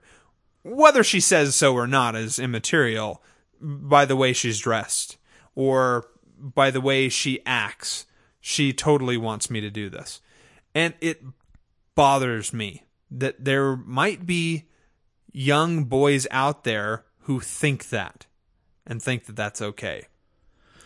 Again, has really nothing to do with this episode other than the fact that it's brought up these, because of the episode, re-solidified those feelings in my mind. When we had Beth, a close friend of mine, a woman I've occasionally referred to as my second mother, she was the parent, the mother of close friends of mine, and I was often over at their house, trying to avoid my own house, and so in some ways she was, and I'd go to her and talk to her about problems because you can't ever talk to your own parents, right? Heaven forbid. At least while he's not your father. Yeah. Well, I went to her and I talked to her about things, and so in a lot of ways she did kind of serve as a second mother for me. And when our daughter was born, shortly thereafter, I saw her and she says, "Oh yeah, I heard you guys had a baby girl. Now you're going to understand that the nice thing about boys is you only have to worry about the one little thingy. When you have a girl, you have to worry about every little thingy out there in the entire world." What a great way to put that. That's awesome. But, it's so true. Like, I look back now at how I behaved as a teenage boy. I'm like, man, I would never let me near my daughter. What on earth were some of these men thinking, trusting their daughters with me? Not that I ever did anything close to, actual, inhuman atrocities like rape or anything like that. Because I really do see that as an inhuman activity. Mm-hmm. But, sure, I was trying to get as much action out of every date that I had as I possibly could manage. And I'm thinking, at some point, there's going to be a boy standing on my doorstep, and all I'm going to see is a bunch of hormones. And I'm going to have to send my daughter out with that. Yeah. This is why they make spy cameras. And drones. So we have Hilo and Tyrell figure out, oh my gosh, this guy is about He's down there raping Boomer. Yeah. They run off, and they get there just in time to say, "What are you doing?" They push Thorn out of the way, and he hits his temple right on a bolt. Dies. Yep. It could happen. I'm all right with that. And so then all of the other people who were, all of the other guards pull their weapons and say, "All right, you get your hand, get down. You're under arrest." And they're taken off the ship. And Adama's not happy about this. He's like, "Where are you taking my men? This is my ship. This should be done over here." Right, the court-martial should be here where the crime was. And she's like, "No, I'm the reigning military advisor here." Great, come here and have the court-martial. And she's not interested in that. She's there to protect her people. They have the court-martial, which is probably non-existent. Her just saying, "Yep, you guys are going to die. You're going to get shot." Yep. Which, why they haven't been shot already, I don't know. Well, because then we can't have the to be continued. Yeah, that's true. Baltar, though, he's aboard the Pegasus, and for some reason he's been granted unfettered access to I think this his argument 6. actually is very convincing. You've used the stick and you didn't get anything useful. How about trying the carrot? But he's very in the face of the Yeah. Admiral Yeah. about it. Yeah. And basically saying, you're an idiot. But I think You've been doing this wrong. I think that speaks her language to her. Maybe. Okay, that's a good point. I definitely don't think that she would acquiesce to anything that President Roslin Right. would say. So he basically starts helping her. That's where we have the tear coming down his face as he's, so upset, by the whole thing that's happened. She's a completely broken individual. Thing. Yes. I said individual. I said thing. Cylon lover. I didn't say human. I said individual. She's still an Cylon individual. lover. I should so- totally vocoder that. Adama is so upset by what's going on that he says, ready a Raptor, get my Marines ready, we're going in, and then calls her up and says, I want my Men people. back, yeah. There's actually one of my favorite scenes so far this season is when Adama's having this conversation on the phone. We see Callie in the background. Watch her facial expression as Adama's giving these orders, and she's like, it's dawning on her what he's saying, because she can't hear the other half of the conversation. She's having to interpret from what he's saying, and as it dawns on her what's about to happen, it's just, that actress did a fantastic job right there. I think she knocked the ball out of the park in that scene. Cool. So we're heading to a standoff here. This is getting super intense. Starbuck's apparently gone missing with the stealth ship. Starbuck and the Pegasus CAG are flying off. They're gonna go on this reconnaissance mission to be continued. Yeah. So this is not actually a two-parter episode, as some people may have tried to contend. There was no Pegasus Part 1. Yeah, this awesome. I love it. Okay. Do we have listener comments? Yes. So we got to go to listener M first. Okay. I was excited for you to get to this episode because I wonder what you think of Admiral Kane. Do you hate her as much as Ensign Rowe? Or what about her character from 24, Lynn Kresge? I don't know how you pronounce it. Perhaps Michelle Forbes is just a bad actor. Anyhow... Or perhaps she's just a good actor given bad roles. Anyhow, I like strong female leads. But for some reason, it bugs me when they have no femininity. I hate it when the crew calls her sir. It would be more appropriate to call her ma'am. It's still a term of respect. It reminds me of a recent political hearing involving California Senator Barbara Boxer and a military general. The general is testifying at a hearing and being very respectful, using the term ma'am when Senator Boxer interrupts the general and asks to be referred to as senator. The whole scene left me feeling bad for the general, who was being very respectful, and how disrespectful Senator Boxer is. Anyhow, so Admiral outranks Captain. But doesn't President outrank Admiral? You'd think. Shouldn't the President demand that Kane follow her orders or have her removed from office? I guess Captain Adama is snapped back into... It should be, he wrote Captain, should be Commander. Adama is snapped back into life as a military officer and realizes that things have devolved a bit too much. TV8 Sci-Fi 9. A note for Pete to look over before he reads it to Joey. To answer your question, yes, we are going to cover them. I don't know when we're going to do it. So, I'm just throwing that out there, Joey, for you to hear. You have no idea what that's about. All right. Even knowing the question is too much? Yes. Not because it reveals anything, but because it tells it reveals some things. Because I would be able to intuit things from it.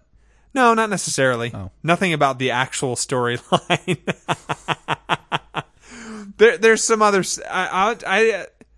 there's some other stuff we're going to cover. That's all I'm saying. Okay. Have a great week, listener M. Mark, thank you very much. It's a good email. It's so bad. I'm comfortable with that hatred. Okay, let's go to Brainy. Dun, dun, dun. I gotta say here, dudes, this is what happens when you leave me with this episode for 2 weeks. Also, in a way, the Pegasus is what happens when a Battlestar doesn't have alcohol. Not only was this episode nominated for a Hugo, Tricia Helfer received various awards for her stunning performance as Head 6 looking at her battered avatar. Very dark, but great sci-fi. Ike brought in Ann Cofill Sanders to write this one, a great writer from Smallville, Chuck, and 24. She also wrote for Eureka, including the E=MC² episode. Okay. I think it was very smart to have a talented woman writer handle this episode. That's pretty, I don't want to say disturbing, but to have that scene written basically by a woman. Ooh. Okay. I think his point is well taken, though, that, man, if you're going to have that, have it written by someone who can emotionally put herself there. Yeah. Welcome back, Lieutenant We Hate You. Except now you're an admiral. Wow. And we thought the fleet had some crappy people. But the fascist blunderbuss that this vessel known as Pegasus has devolved into makes Colonel Ty look like Mr. Rogers. By the way, I kind of like the image of Colonel Ty changing into sneakers and putting on a cardigan.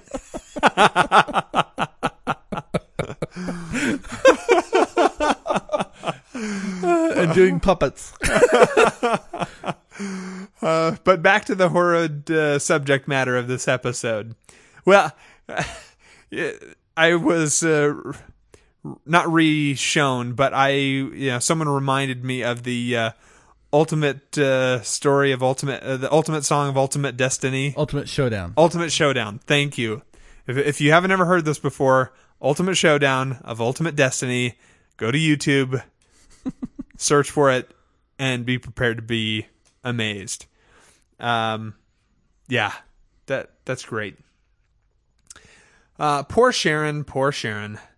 That's all I can say about that part.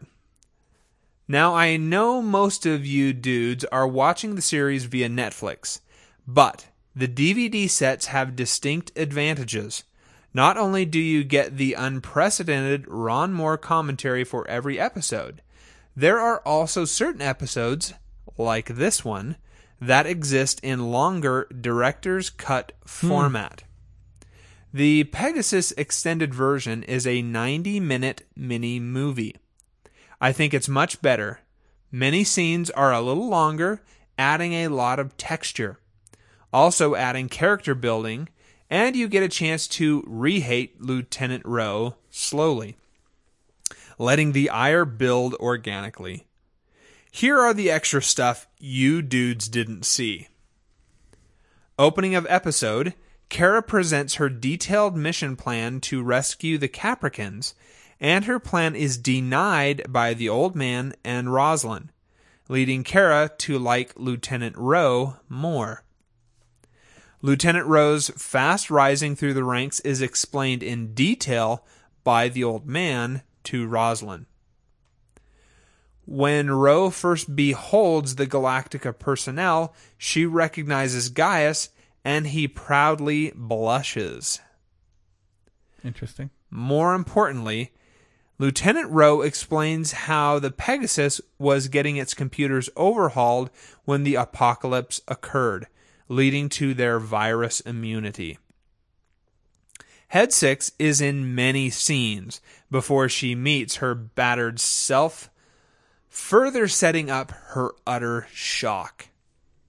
Gaeta meets his Pegasus counterpart, Mr. Hoshi. They exchange looks. They swap hard drives.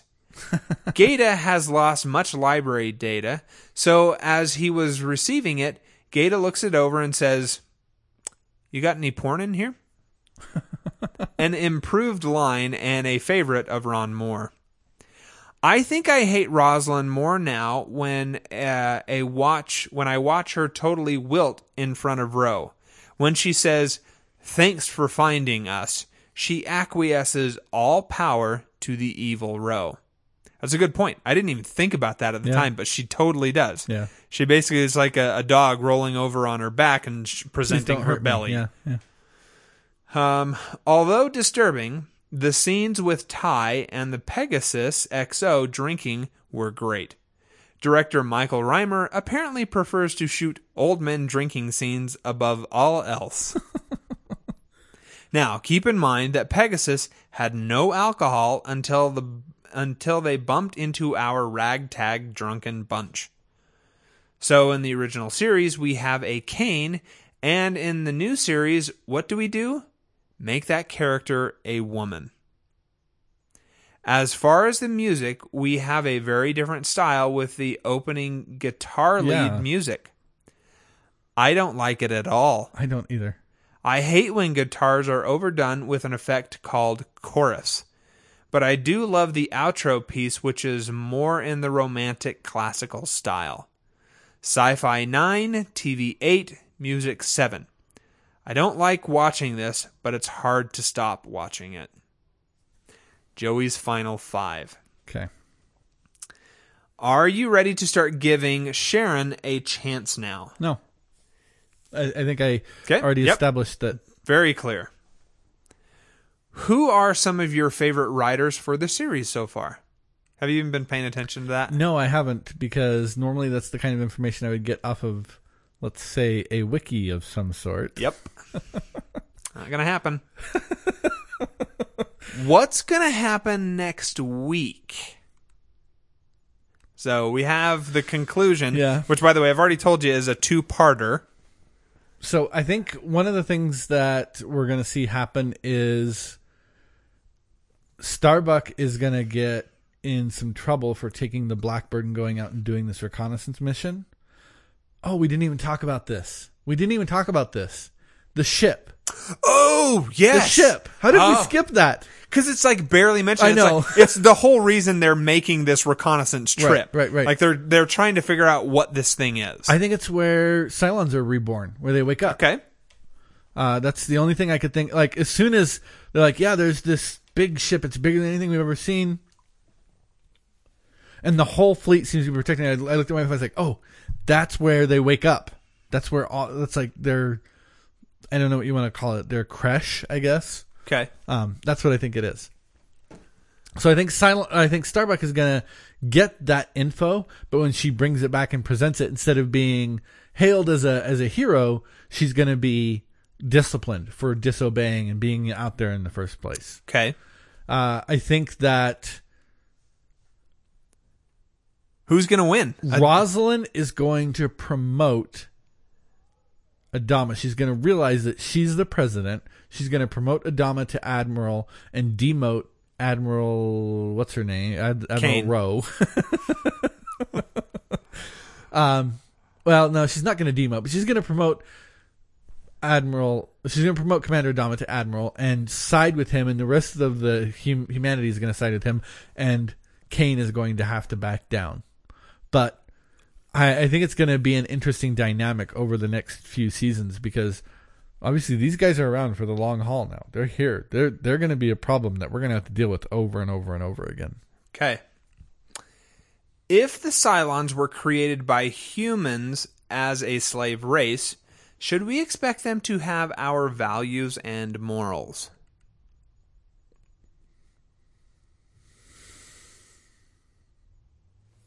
should we expect them to?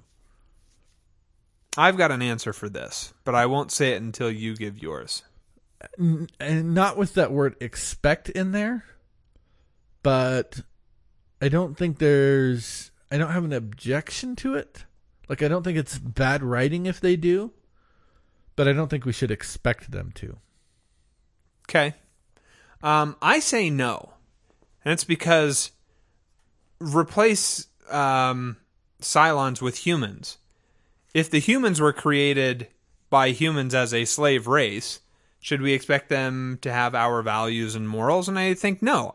We create not necessarily a slave race, but the next generation, and we don't always expect them to have the same morals and values. They don't. I keep trying to convince my wife that the next generation actually counts as slave labor, and we're allowed to make our children do whatever chores we don't feel like doing.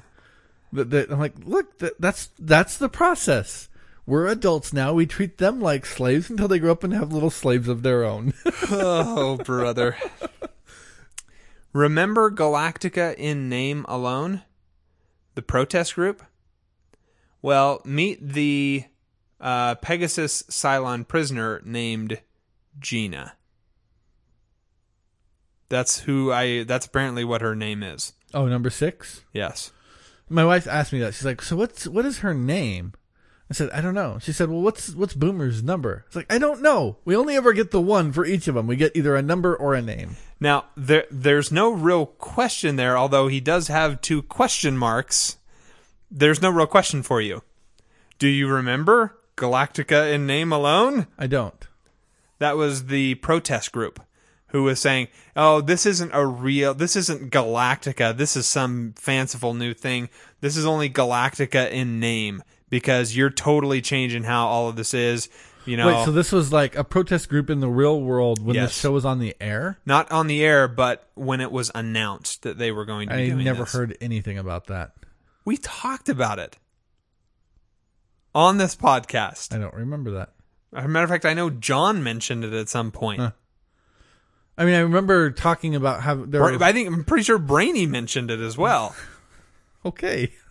Because by that name? Because Edward James Olmos came out and said, yeah, you people don't know what you're talking about See, here. I remember This is talking really about this, but I don't awesome." remember them having the label Galactica in name alone. I don't Yeah. remember hearing that. Because from Ron them. Moore basically took that and made a character named Gina. Because I remember at one point I said, Gina?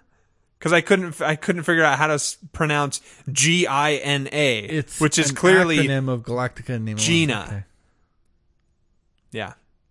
Anyway, you get off. You only have to answer those 4 questions this week. So give thanks That was to a light Brainy. question load this week. Yes. In addition to only being 4 questions, there were no real stumpers. Well, you didn't have to think through anything. Yeah, apparently not. Okay, Joey, what do you give for science fiction? I give this an 8. We have the undiscovered ship. Uh-huh.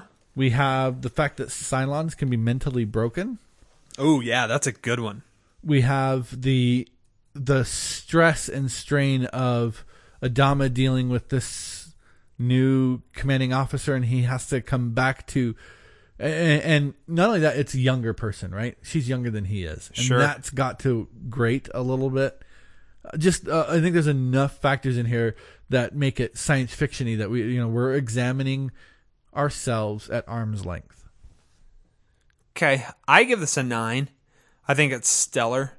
You're telling a story of this planeted people who are wandering around, and we have a new authority figure show up. And how are you going to deal with this? Yeah. But we're doing it in space. And it is amazing. It fires on all cylinders for me. I think that they did an absolutely fantastic job with all of the elements that they brought in. Television, I only gave this a 6. Like you asked me, you mentioned how much you liked it. I said, I didn't hate it, but I didn't necessarily, I didn't love it either. It was a middle of the road episode. I liked some of the things that they did. I still feel like there's some, I don't know, there's some things they're doing with the characters right now. Maybe it's because we have this different writer that's writing the episode, that could be what it is. I felt like there were a couple of places in here where the characters were not acting genuinely to what I believe is a part of that character's natural response in a given situation. Why did you want Starbuck to go have sex with someone and then beat somebody else up? Would that have been more? It's not that I wanted anything different. It's that there were moments where I felt like, that's not how Starbuck deals with that. That's not how Apollo deals with that. That's not how Hilo deals with that. I cannot disagree with you more about this. I give this a 10. Wow. Number one, I enjoy watching it, but to answer your contention that this is different, Apollo is given no information that anything's really wrong. He's given an order. He's now in charge over here. He's not the CAG anymore on Galactica. He's now going to be a pilot on this ship. Yeah, he goes and does what he does. And when faced with, okay, I don't really like what happened with Starbuck here. Hey, Starbuck, I'm going to sow some sedition here. Here's some spy equipment. Why don't you go and follow us along in the stealth ship, the Lara. We have all of the other people, Adama, who basically says, okay, yeah, you are the one in charge, until he realizes something is terribly wrong. And he says, no, I'm going to assume control here. Yeah, I think Commander Adama actually, I feel, is fairly consistent here. Ty is Ty. I mean, He did get drunk, so they fulfilled that one perfectly. And then Rosalind, I didn't see anything bad out of her because Kane didn't really confront her and try and pick a fight with her. All she did was just ignore her. And there hasn't been enough interchange between them to have Rosalind's teeth come out and say, no, you're not going to treat me that way.